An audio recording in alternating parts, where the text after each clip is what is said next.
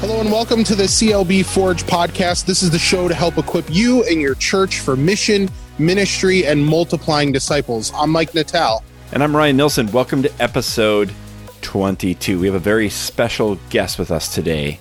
He has a Master's of Divinity from Lutheran Brethren Seminary, a Master's of Sacred Theology from Concordia Theological Seminary, Fort Wayne, Indiana, and a PhD in Theology from Concordia. He has served congregations at Emmanuel Lutheran Brethren Church in Jewell, Iowa, 59th Street Lutheran Brethren Church in Brooklyn, New York, Inspiration Lutheran Brethren Church in Wapaton, North Dakota, Bethel Lutheran Brethren Church in Huntington Station, New York, Hope Lutheran Brethren Church in Appleton, Wisconsin. He currently serves as the pastor at Trinity Lutheran in Wendell, Minnesota, and currently serves as the research professor of systematic and historical theology at Lutheran Brethren Seminary. He's has a number of publications, numerous academic pieces, and related to systematic theology and history. He's written a number of articles for Faith and Fellowship, and has a couple of, particularly we want to mention a couple of studies that he has published through Faith and Fellowship Press, Friendship with God and Identity in Christ.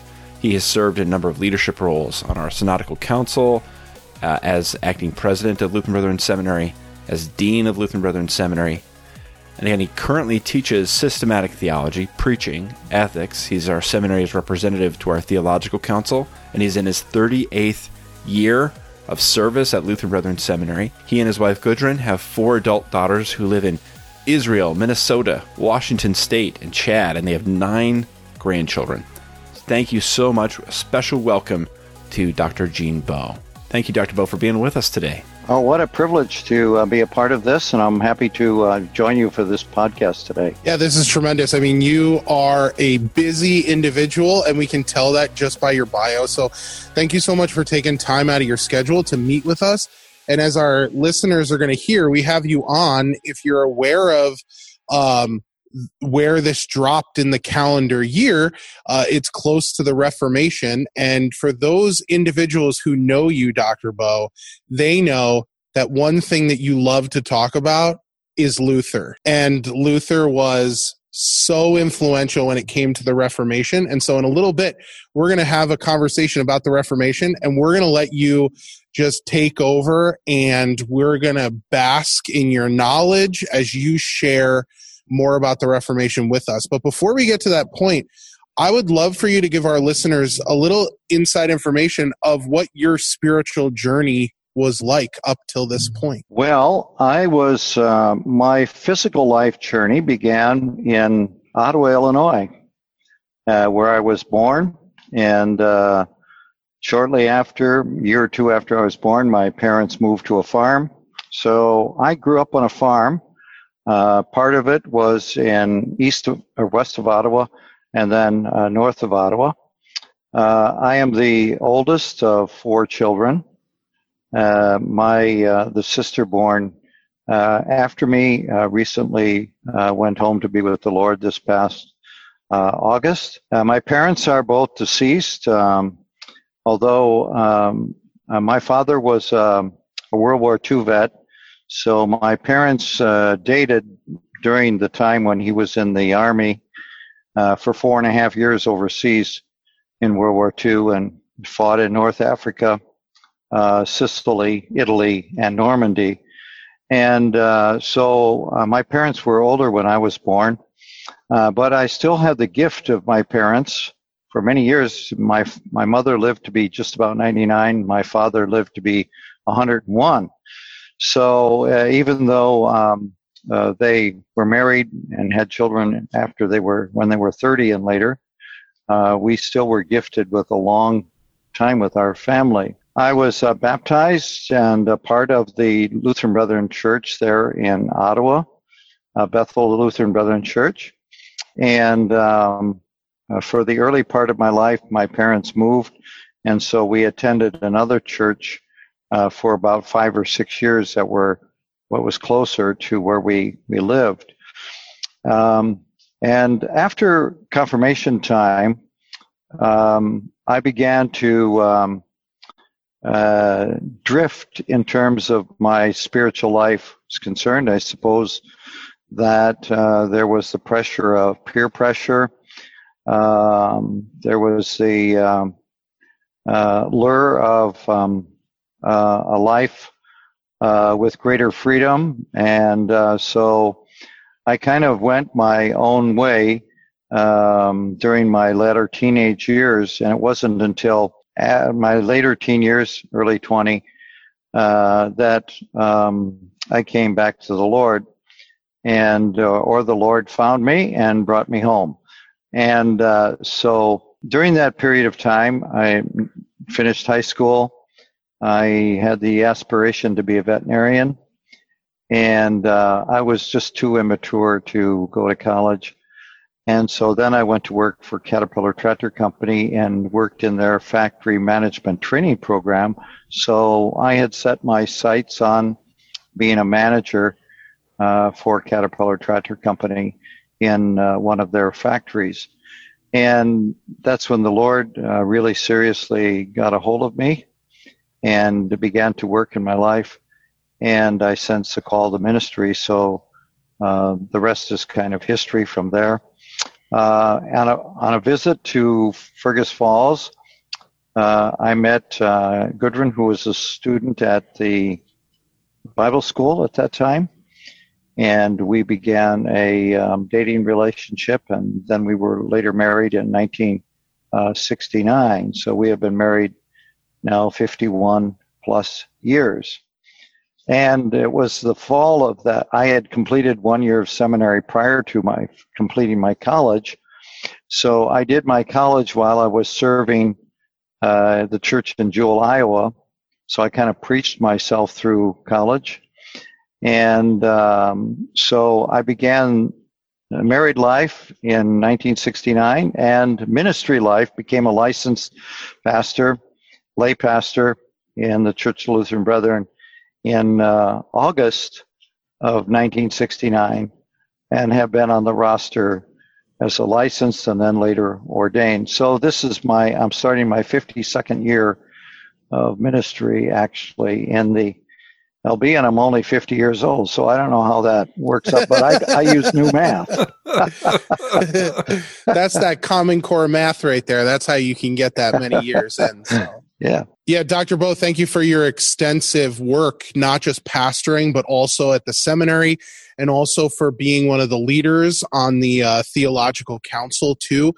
You do extensive work, not just in the public eye, but also behind the scenes, as people can see from the extensive library that is behind you, which I am confident that you've read every single one of those books, and some of them you've probably read more than one. Oh, did I glitch out again?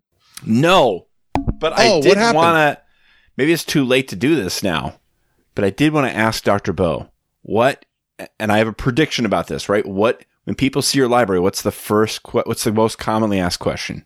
Do you read all those books? Yeah, that's, have you read all of these books? Okay. How many? Yeah. Have you read all these books? Okay. Yeah. Have you read all those books or these books? Yeah. Yeah. That's yeah. And that's the sign of someone who truly loves books. If that question is asked of you. Sorry, I totally derailed us. What were we talking about? Oh, that's okay. I wasn't sure. I was still in the moment of maybe I totally glitched and derailed. But regardless, Dr. Bo, thank you for your extensive work in all the things that you do. You do it to such a high level. And that is one of the many reasons why we wanted to have you on the podcast. So for our listeners, Ryan, if I have this right, this is going to be broadcasted on the 27th, right? October? October 27th. That's right. So some of our churches maybe are coming off celebrating Reformation Sunday on the 25th.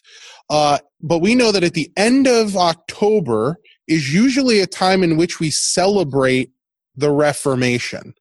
And so, Dr. Bo, we wanted to have you on to maybe tell our listeners a little bit more about why we celebrate that day. Why is it important? Well, that's a great question, and I hope I can give a concise and to-the-point answer. First of all, and ultimately, we're not celebrating a person.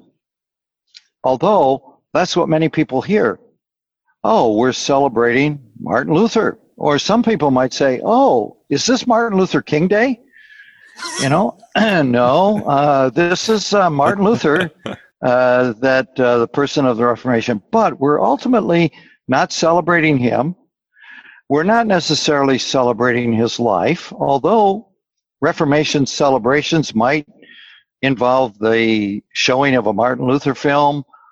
They might involve some kind of narration in a sermon about Martin Luther and his history and family. We're not necessarily celebrating his accomplishments, which are more than you could possibly celebrate on any given Sunday. We are actually giving thanks to the Lord and remembering what the Lord brought to us through this instrument or this servant of his, which we know as Martin Luther.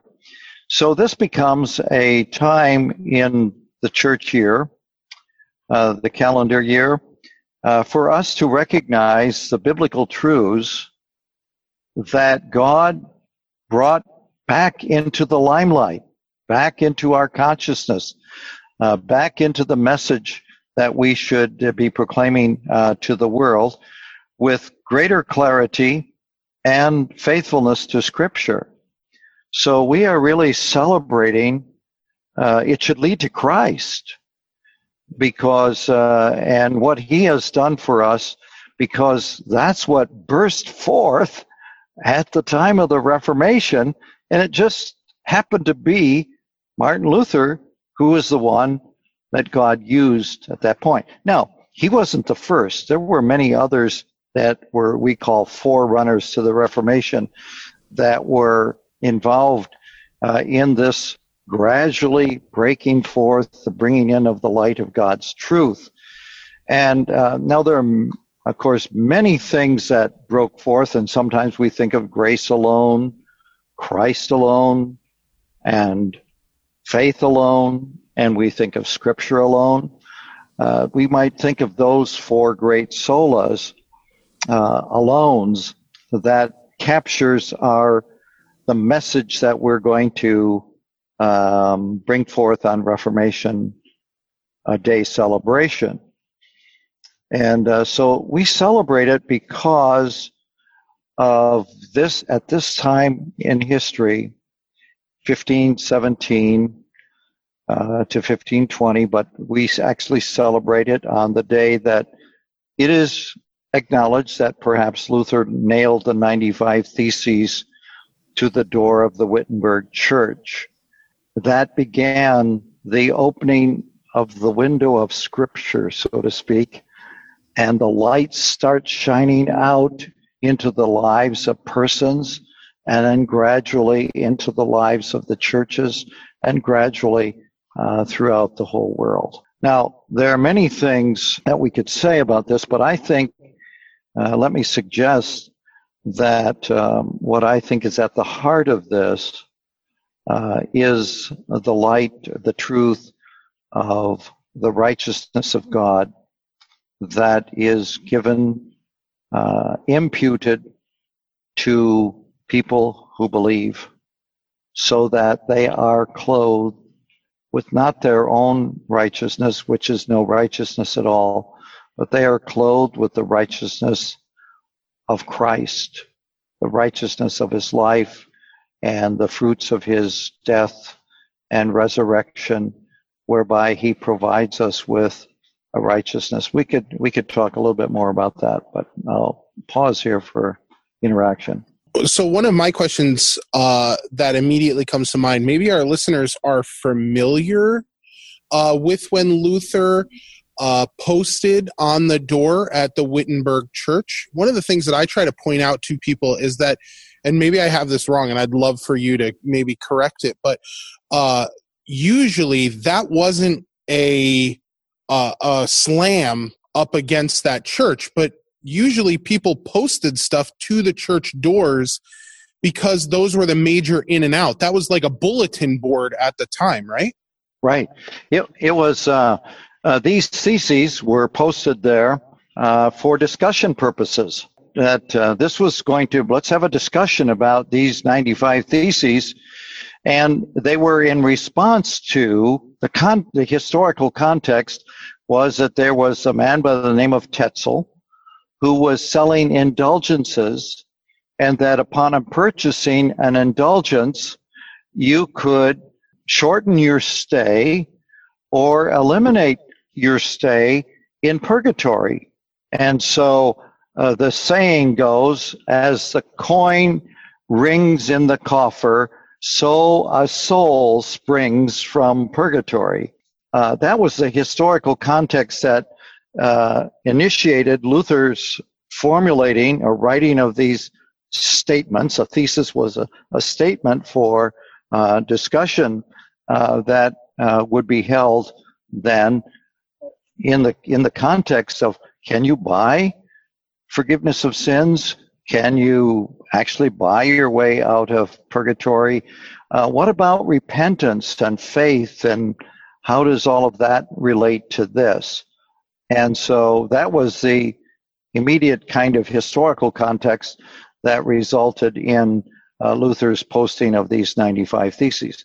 However, there's a long history that is really working up to this point. It didn't happen just all of a sudden. You know, one of the questions that people can raise is what was Luther's goal with the Reformation?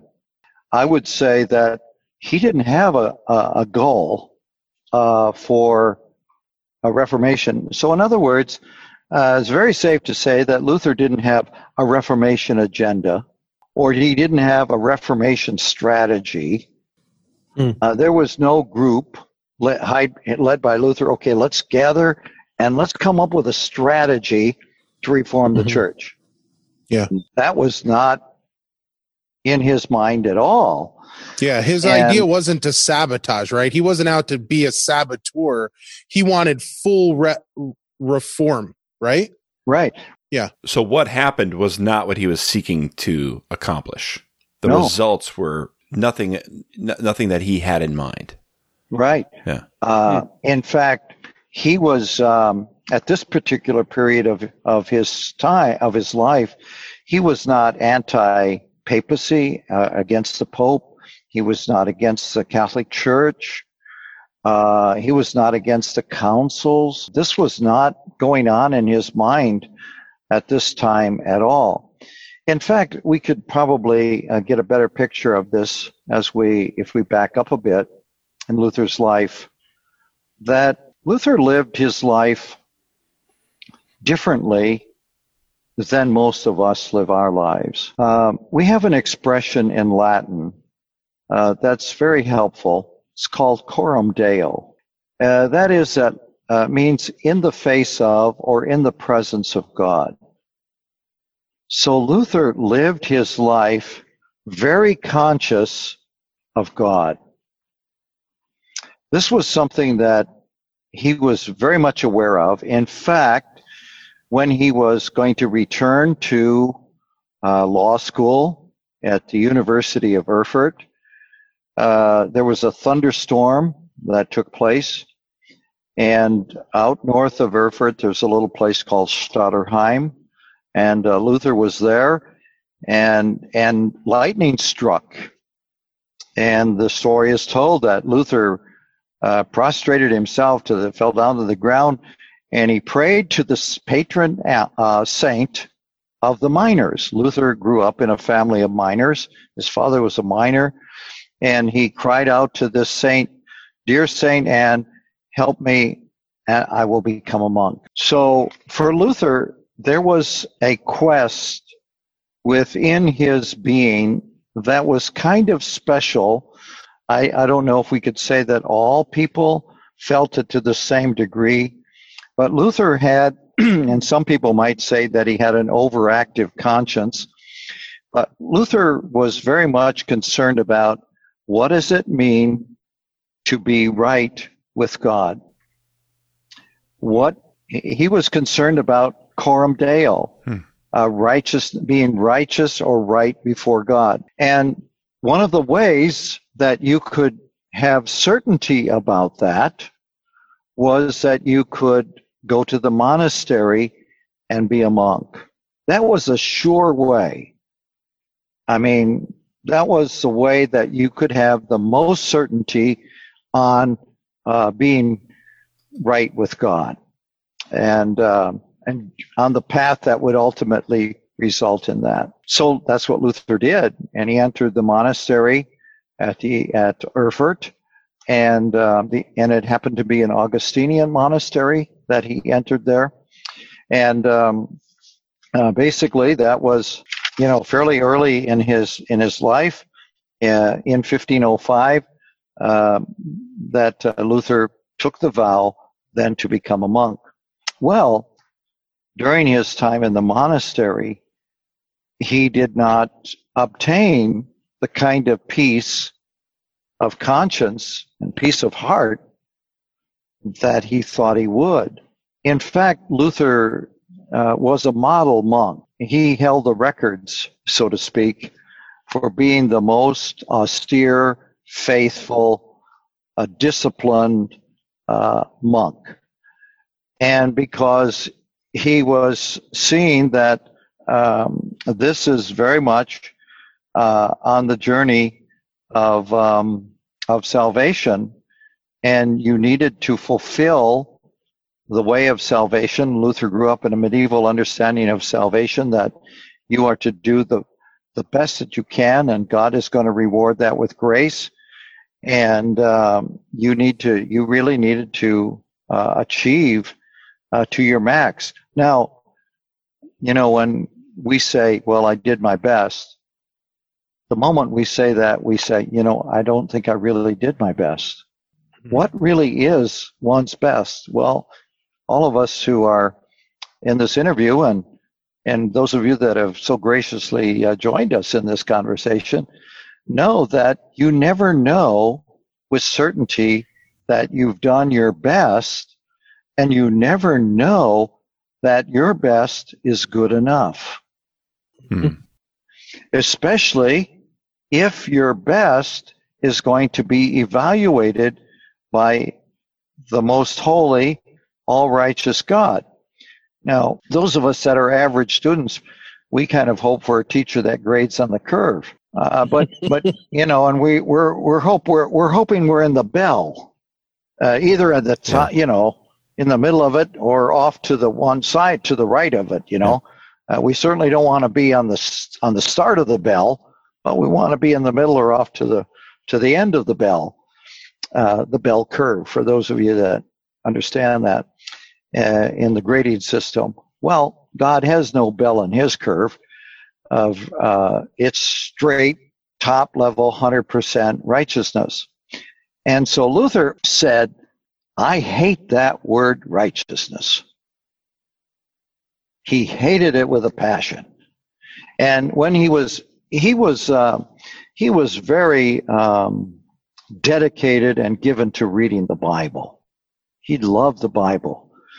And in fact, at some point in his life, he said that he knew the Bible so well that if you quoted a phrase, he could find the page on which it was found. One of the delights about reading Luther, we have the Weimar Ausgabe, the critical edition, and then we have the translations of Luther's works. Luther's works spanned at least 110 volumes or more in the critical Weimar Ausgabe in the German edition, which includes both his German and Latin works. And we're still publishing them in English. I think there are going to be 75 or 80 now shortly completed. Wow. I do not have the Weimar Ausgabe. I'm waiting for somebody to buy it. I'll add on to my house so that I can have a place for it. But anyhow, this would be the perfect place for you to ask our listeners to gift you one. Ryan's a pro at doing that. Right. I got full disclosure. We haven't received anything. Form. Oh, nice. But anyhow, I can't.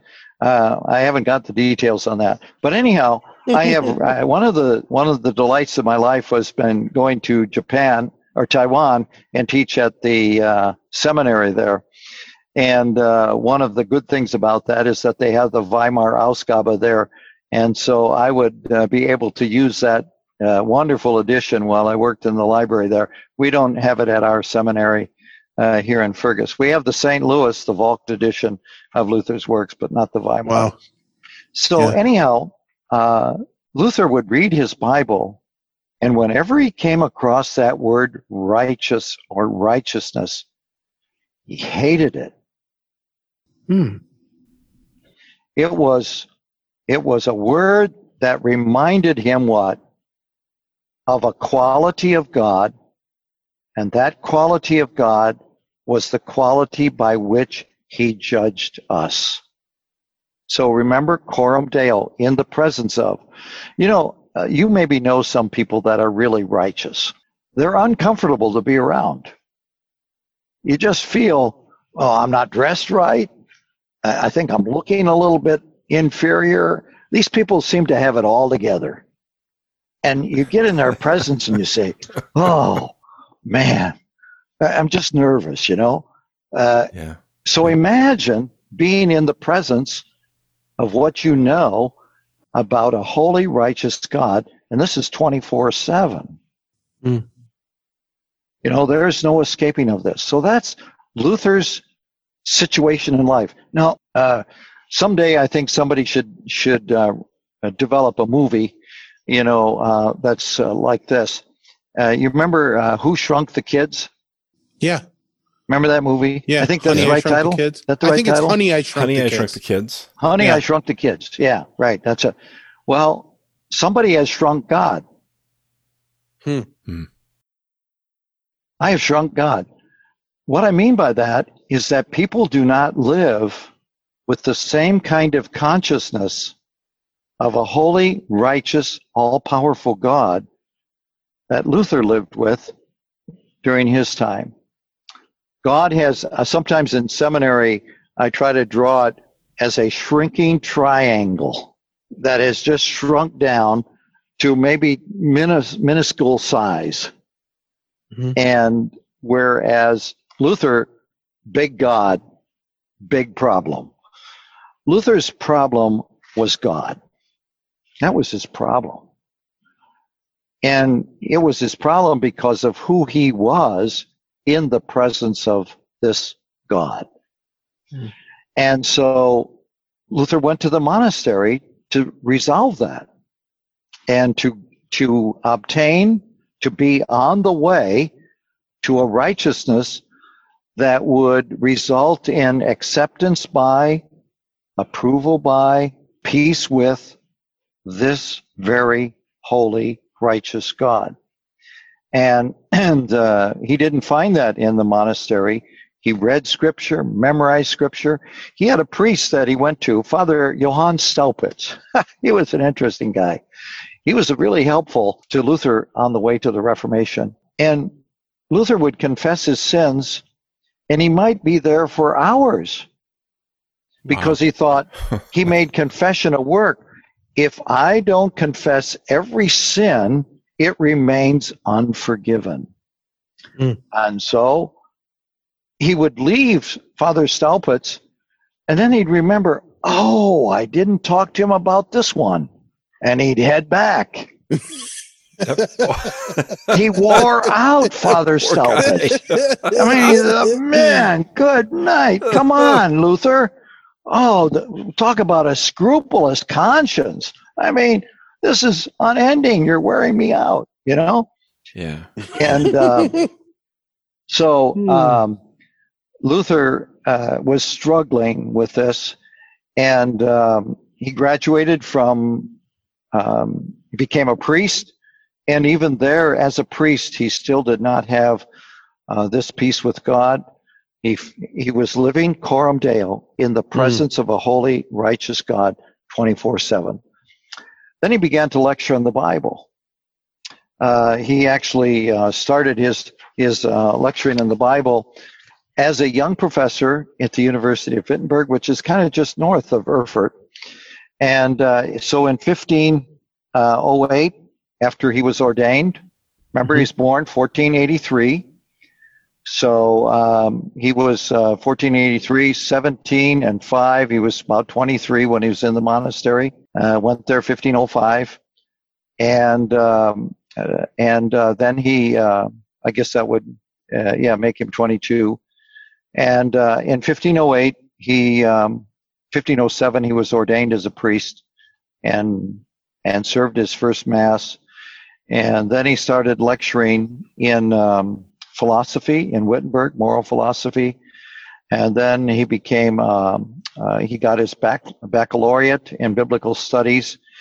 And then finally in 1512, he became a doctor of theology and was professor at Bible in Wittenberg, or as we say in English, Wittenberg, at the university there, which was a young university, and he became one of the major professors at that university. Well, what was he lecturing on? He was lecturing on the Psalms. The word righteousness comes up a lot of places in the Psalms. And every time that word came up, he was terrified. He wished he could remove that word from the Bible, but he couldn't. The Bible was God's word. Can't take it out. It's there. Then he started lecturing in Romans. So in the fall of 1515, he was actually lecturing in the book of Romans. And it was there that the curtain began to open a bit and light started to come through. And it was particularly Romans 1:17 that became really where the light started breaking through. And so the Reformation we celebrate also because it was a back to the Bible movement. And as a back to the Bible, that meant it was back to Christ. And so I'll just read that verse so that we keep it faithful to Scripture. So in Romans 1:17, Paul says, "For in it the righteousness of God is revealed from faith to faith. As it is written, the righteous will live by faith." Well, the verse right before that, 1:16 says, "For I am not ashamed of the gospel, for it is the power of God for salvation to everyone who believes, to the Jew first and also to the Greek." And then we start verse 17. "For in it," well, what's the antecedent? What does the "it" refer to? And so the Greek word here for gospel means good news. And Luther was struck with a puzzle. How can righteousness be connected with good news? For it says, in it, the good news, the righteousness of God is revealed. He had not heard any good news in righteousness. It was only bad news. And as he studied this text, he began to see that there's more than one way to understand the word righteousness and be faithful to Scripture. In some cases, righteousness refers to that quality or attribute of God. But in this case, it refers to the good news of God's way of putting people right with Himself. A righteousness that was outside of us, not produced by us, but imputed to us by faith. Wow.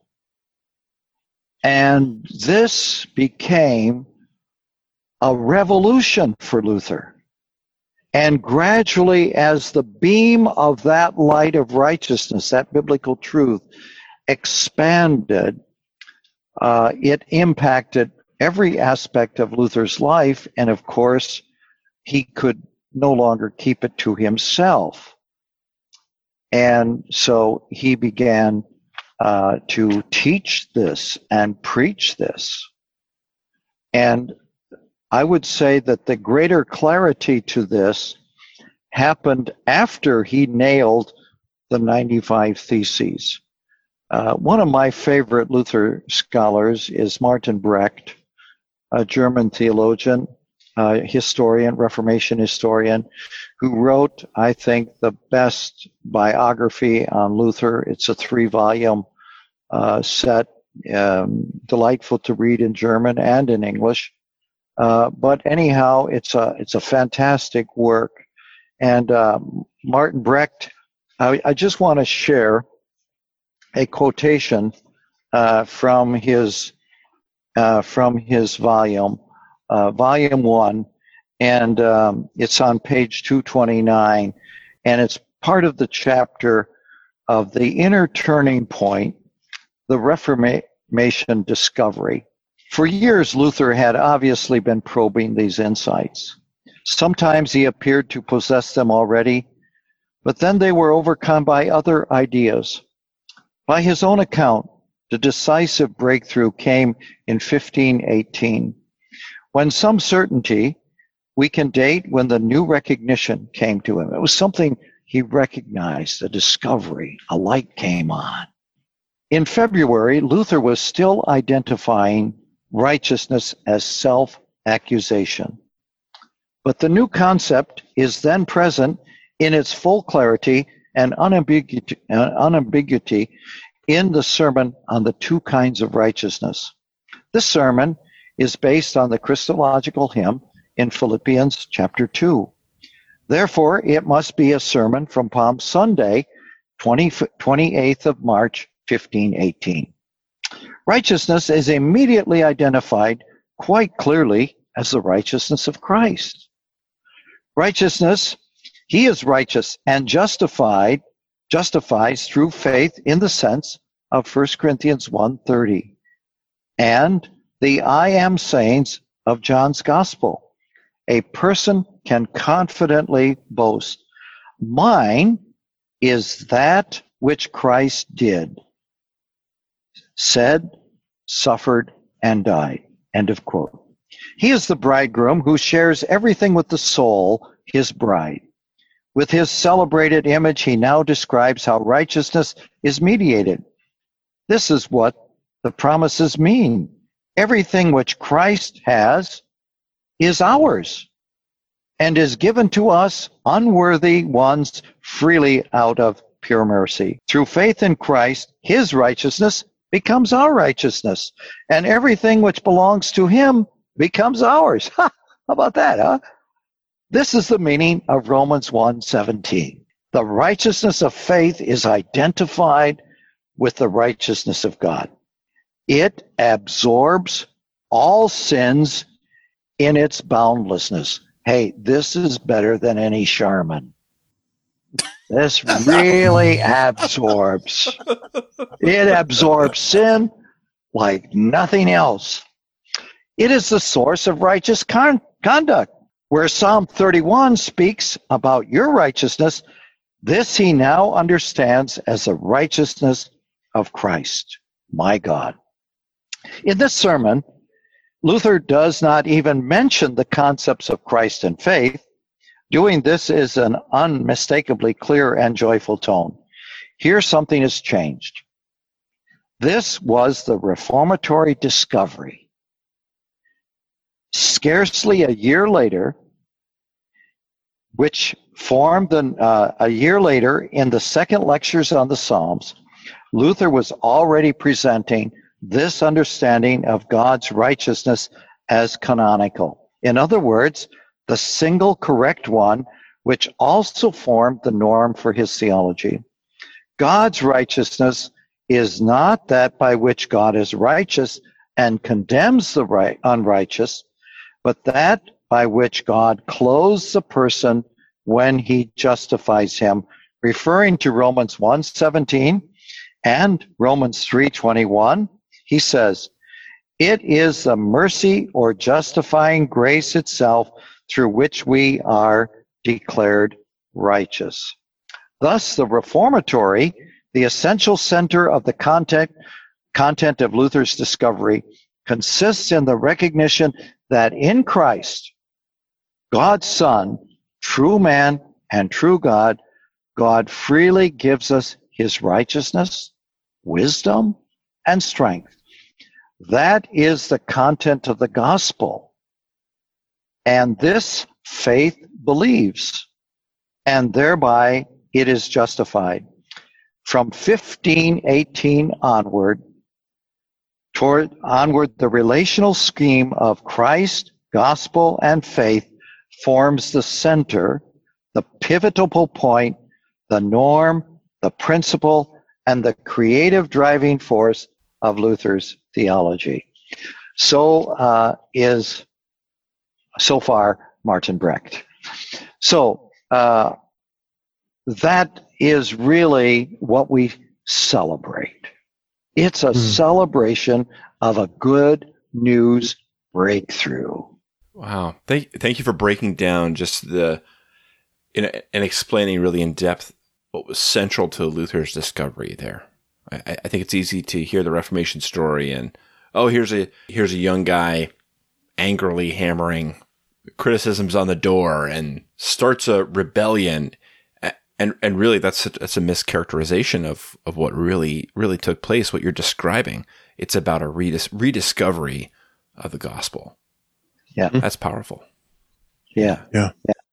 And along with that is the other things that we talk about. Grace. He discovered this gospel is grace alone. Yeah. This good news is received through faith alone, not faith plus some good works. This gospel has been accomplished by Christ alone, not me, not Christ and me and my little bit, but all of Christ. Yeah. And this gospel is discovered only in the word of Scripture. You don't find it anywhere else. So Luther was going out, as you said earlier, he's hoping to start a conversation within the church about this discovery of Scripture. But what happens? Can you tell us a little bit about the consequences of these years from 1517 to 1520? What exactly, what was the reaction of the established church and just, kind of briefly, some of the huge consequences in the decades and centuries after? Well, yeah, there were, let me say this, that there were a number of disputations when Luther had graduate students that were studying under him.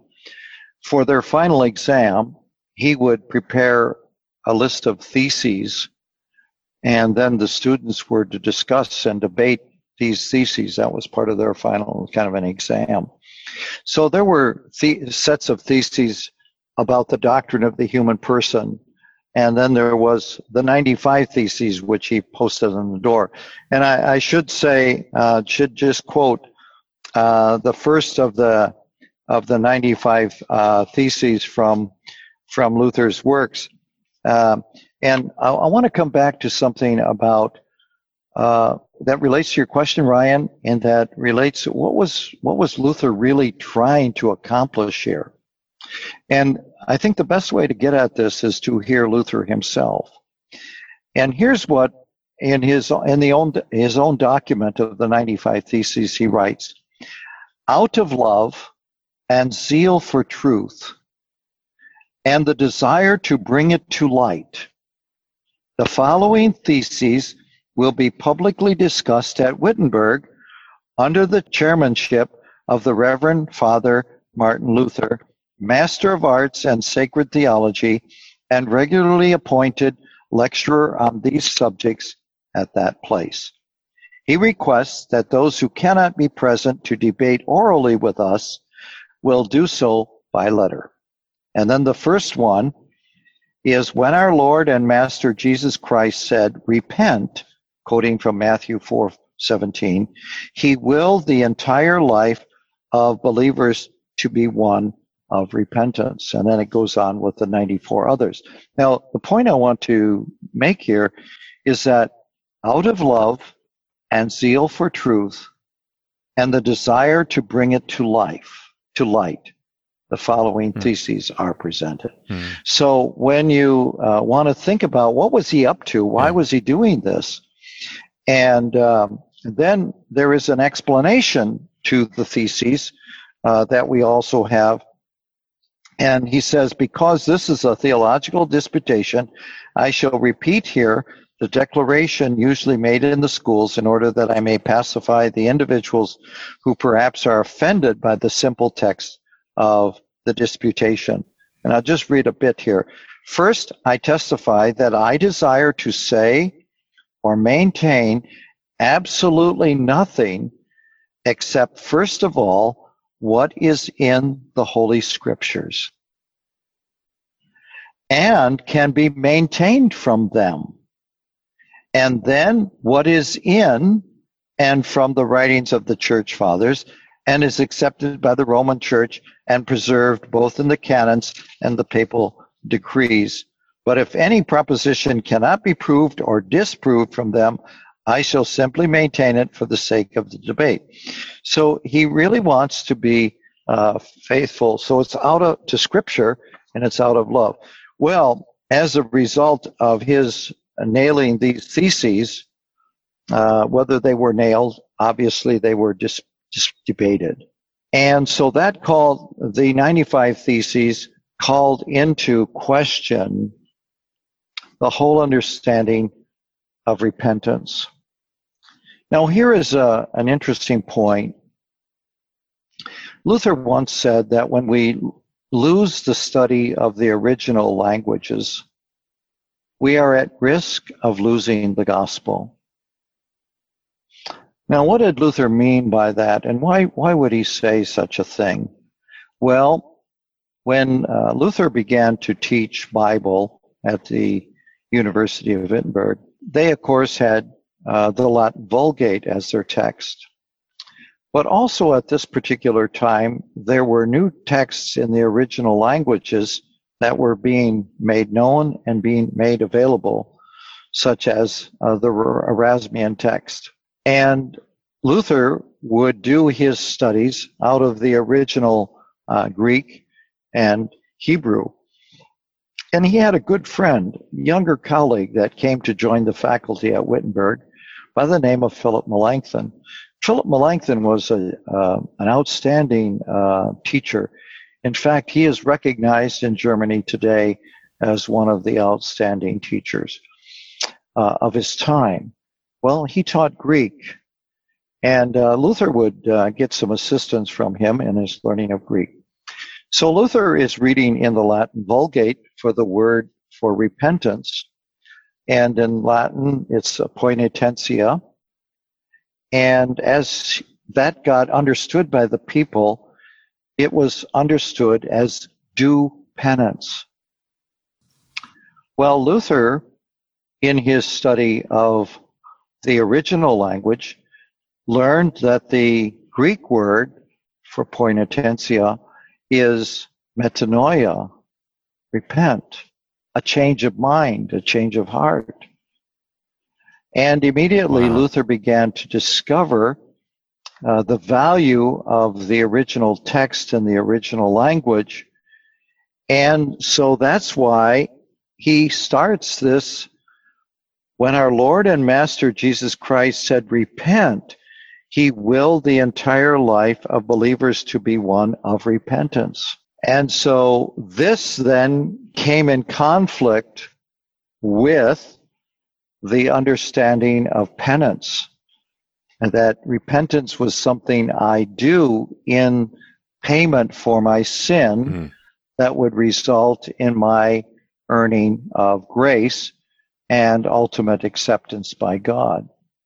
Not only did it call into question the whole indulgence controversy, which was a way for the church to raise money for the building of the basilica in Rome, which didn't always set well with the Germans. I mean, why should we send German money to Rome?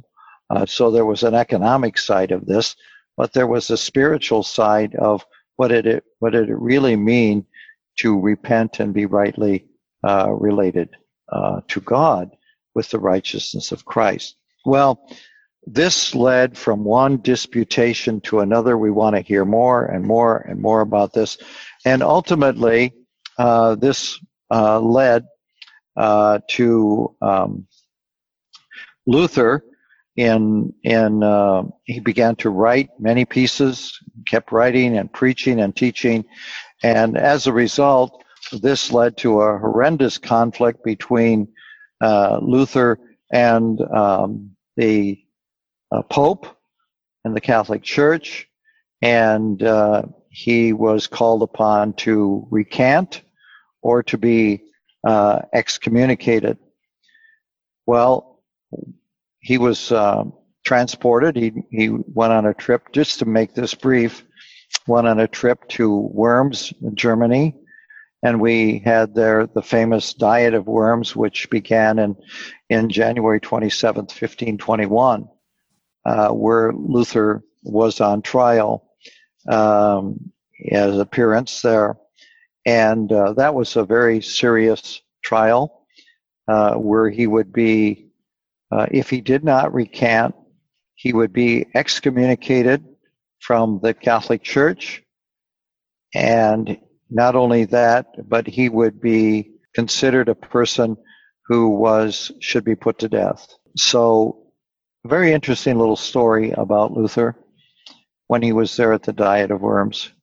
One of the nights when he was there, he went and made a pastoral call on one of the people that lived there. That was a very interesting touch of Luther. It shows his heart. And I believe that the Reformation really is about pastoring or pastoral care or spiritual care.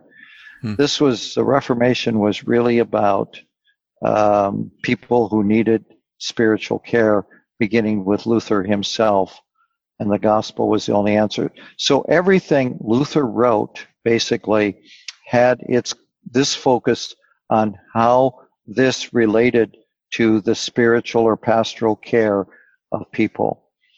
Well, at the Diet of Worms, he was showing his books, and he asked if he would recant. And he said, unless I'm convinced by the clear word of God and sound reason, that would be his way of speaking about the clarity of Scripture and the right reading of Scripture. He believed that Scripture was clear, that even a lay person could read the Bible with understanding. And so he said, unless you can convince me that I am in error by the Scriptures and sound reason, I will not recant. And we get the famous saying here from this incident in German, Hier stehe ich kann nichts anders. Here I stand, I can do nothing else or otherwise. And so Luther became a fugitive. His own people took him captive as he was on his way back to Wittenberg, and they hauled him off as a captive to the Wartburg Castle, which lies right outside the German city of Eisenach. And I've been there several times. It's always a delight to go there. It's only about 20 minutes from where my wife was born and grew up. And so we have had family that have lived there nearby. And we were just there 3 years ago and spent a delightful day there as we celebrated in 2017 the 400th anniversary of the Reformation.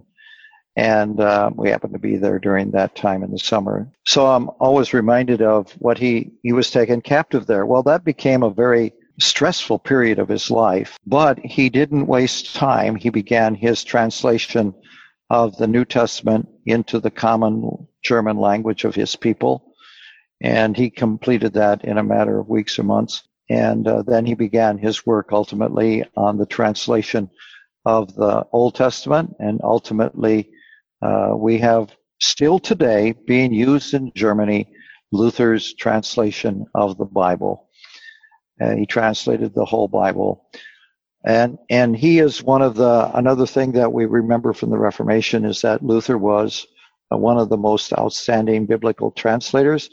And biblical translators today still study his principles of translation. In fact, when the 2011 version of the 2010 of the NIV was presented to those of us that gathered at ETS one year. Dr. Douglas Moo gave a lecture in which he talked about the the translation principles behind the NIV and referenced that they drew from the translation principles used by Martin Luther. That's another side of what Luther gave to us in terms of missionary work and Bible translation and this sort of thing. Also, Luther is recognized as being one of the great facilitators of the German language. And he is widely recognized for his ability and what he contributed in the development and use of the German language. I want to read another point that I came across as I sought to do a little preparation for this conversation today. A Luther scholar by the name of Robert Kolb wrote a delightful little book called Martin Luther, Confessor of the Faith. And here's a couple of paragraphs that relate to the celebration of the Reformation.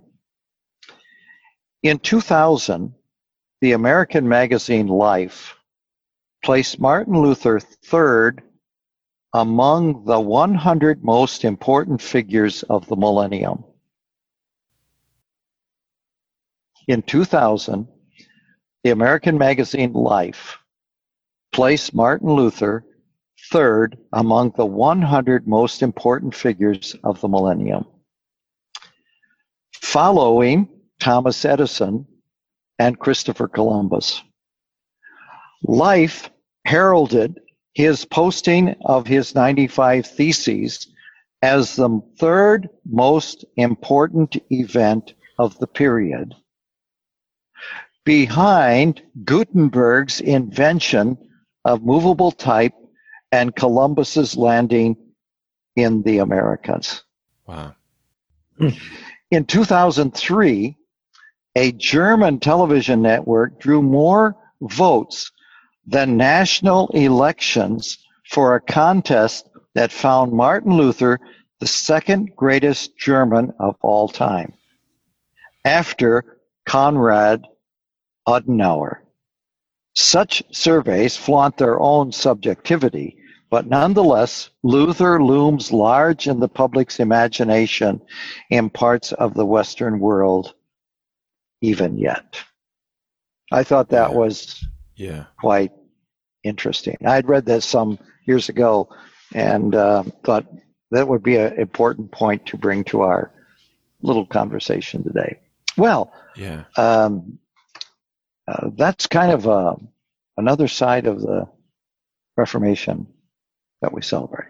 Thank you for diving into that for us. It really is remarkable to think about what all that has changed as a result of the Reformation. The German language, their culture, but not just Germany, the entire Western world, really. Mm-hmm. Yeah. The church itself, right? Prior to the Reformation, the Reformation birthed most of the denominations, different expressions of the church that exist today. Yeah. It'd be hard to overestimate the impact this event had on the world. Yeah, it would definitely. We think of, I mentioned the four solas, which all Christians celebrate, Christian churches, especially in Protestantism. Regardless of what stream of Protestantism you are in, you have a celebration connection, a Thanksgiving connection to the Reformation. And then along with that, one other one that I didn't mention, and the person I did my doctoral work on often mentioned this to me, that we should also remember the priesthood of all believers, which was a great contribution of Luther and the Reformation. Yeah. You know, as we think about the practical implications of this for everyday life, the word that broke forth at the time of the Reformation is the word that I need for every day. It's so significant. Whether I have the qualms of conscience that Luther had and recognize the need for that righteousness or not, the need for that righteousness for me is the same as it was for Luther. I might not realize it as much as he did, but I should, because I need that same righteousness that he needed. And another practical implication of the Reformation was a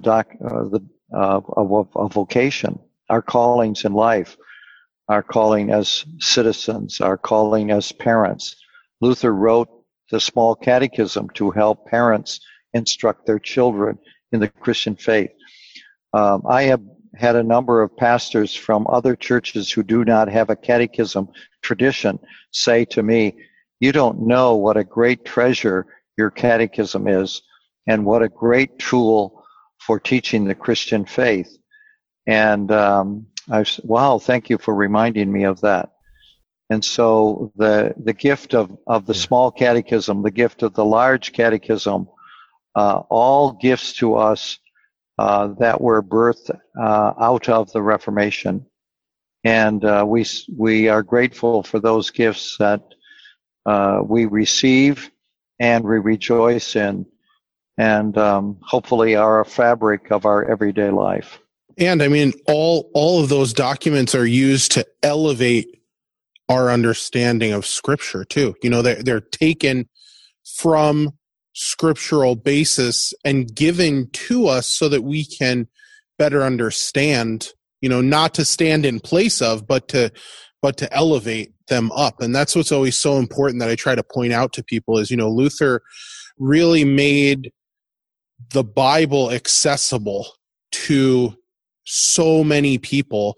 And in a way, he is the reason why we can understand it in the way and the breadth that we can. And so it's great, the practical application, especially as you bring that out. You know, the small catechism, I always point that out. That was Luther's attempt to bring the Bible into the family so that the family could teach and have something accessible for them to share with their family, which is so important. And I think he knew that, like, faith really started in the household, and if he could cultivate that, it would really have an impact. So yeah, that's tremendous. And at the end of his catechism, he had the table of duties. So what's the duty of a father? What's the duty of a mother? What's the duty of the children? What's the duty of the master? And it's a very list of table of duties and callings. Another point that I could just that came bursting forth from the Reformation was hymnody, hymns. Luther wanted the church to be a singing church, and he wanted the church to be hearing preaching and singing in their language. And so he was a writer of many hymns. I don't have on the tip of my finger or on the right at the front of my mind how many hymns he wrote, but he was recognized as one of the great hymn writers. And there are many, many, many hymns that he has written. Some of them we have sung, like "A Mighty Fortress Is Our God," for example. That's probably the most well-known hymn that Luther wrote. And I've heard that he has like multiple stanzas. You know, like we only sing maybe 4, but I'm pretty sure like he wrote 90 stanzas or something crazy like that of "A Mighty Fortress." And I was like, that's amazing that, I think as we look back, and even as we look at the impact today, it's not hard to see how the Reformation has really impacted our church worship and life and the way that we really live. You know, Luther has really made a mark through the Reformation on all of our lives. And I think that that's a huge reason why when it comes around in October, we remember it. We we keep saying, we celebrate it because of these truths. Yeah, that's right. I think something remarkable too about this time, while we're in the middle of COVID right now, this is a time where we're seeing families by necessity parents have to be the ones to disciple their children really during this time. And it's remarkable to see many eyes turning back to that catechism. Mm-hmm. That 500-year-old catechism has incredibly valuable and relevant today, in the midst of the challenges we're facing. Yeah. Now, at Luther's time, you had the small catechism, and then you had the large catechism, which was really kind of an expansion of the small catechism. But at his immediate time, there were no explanations to the catechism, but that's the next level, that pastors began to write explanations and expanded them and put them in question and answer form along with supporting scripture passages. And there's a whole range of those. And I might say that the catechisms were not new with Luther, but the way Luther reshaped the catechism, put it in the rhythm of law and gospel. And so he reshaped in a theological way the catechisms that were in existence before him. But that's another great contribution that came forth from the Reformation. Yeah, so many things to be able to share and to point to, and so many future podcasts too. Like I don't want to put you on the spot, Dr. Bo, but we'd love to have you back again on another podcast if you're feeling up to it, or if you have the time to fit us into your schedule. We would love to give you the opportunity to share more. Maybe the next one that we talk about is the catechism itself, and we dig a little bit deeper into those. I would love to, any way that I can serve the church and pass on what others have given to me. Hey, sign me up. I'm ready. Tremendous. Yeah, I hope this is a blessing. Just to be able to talk about these things brings tears to my eyes and fills my heart with joy to be able to share this. And I trust it will be a uplifting blessing and people will be helped spiritually. So reminded of these biblical truths. Yeah, and I'm sure that they will be. Thanks for taking some time out to share your knowledge with us. It makes me miss systematics class and being in seminary with you. I miss just sitting back and being able to talk through theology in this way. And I know that a lot of our listeners who will be listening maybe will be experiencing you now for the very first time. But for those who have sat in on one of your classes, this is exactly the amazingness that we get. I mean, the way that you're able to explain stuff and the little nuances that you bring in order to make people remember. Like I will be looking now at the amazingness of imputed righteousness of Christ as toilet paper.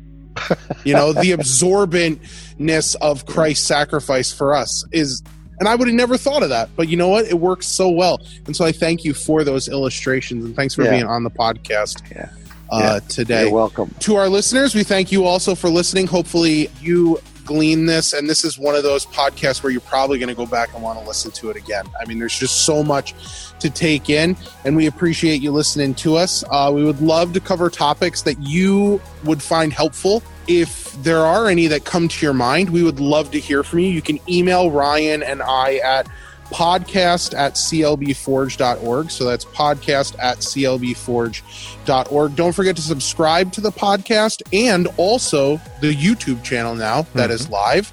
And so don't forget to look that up.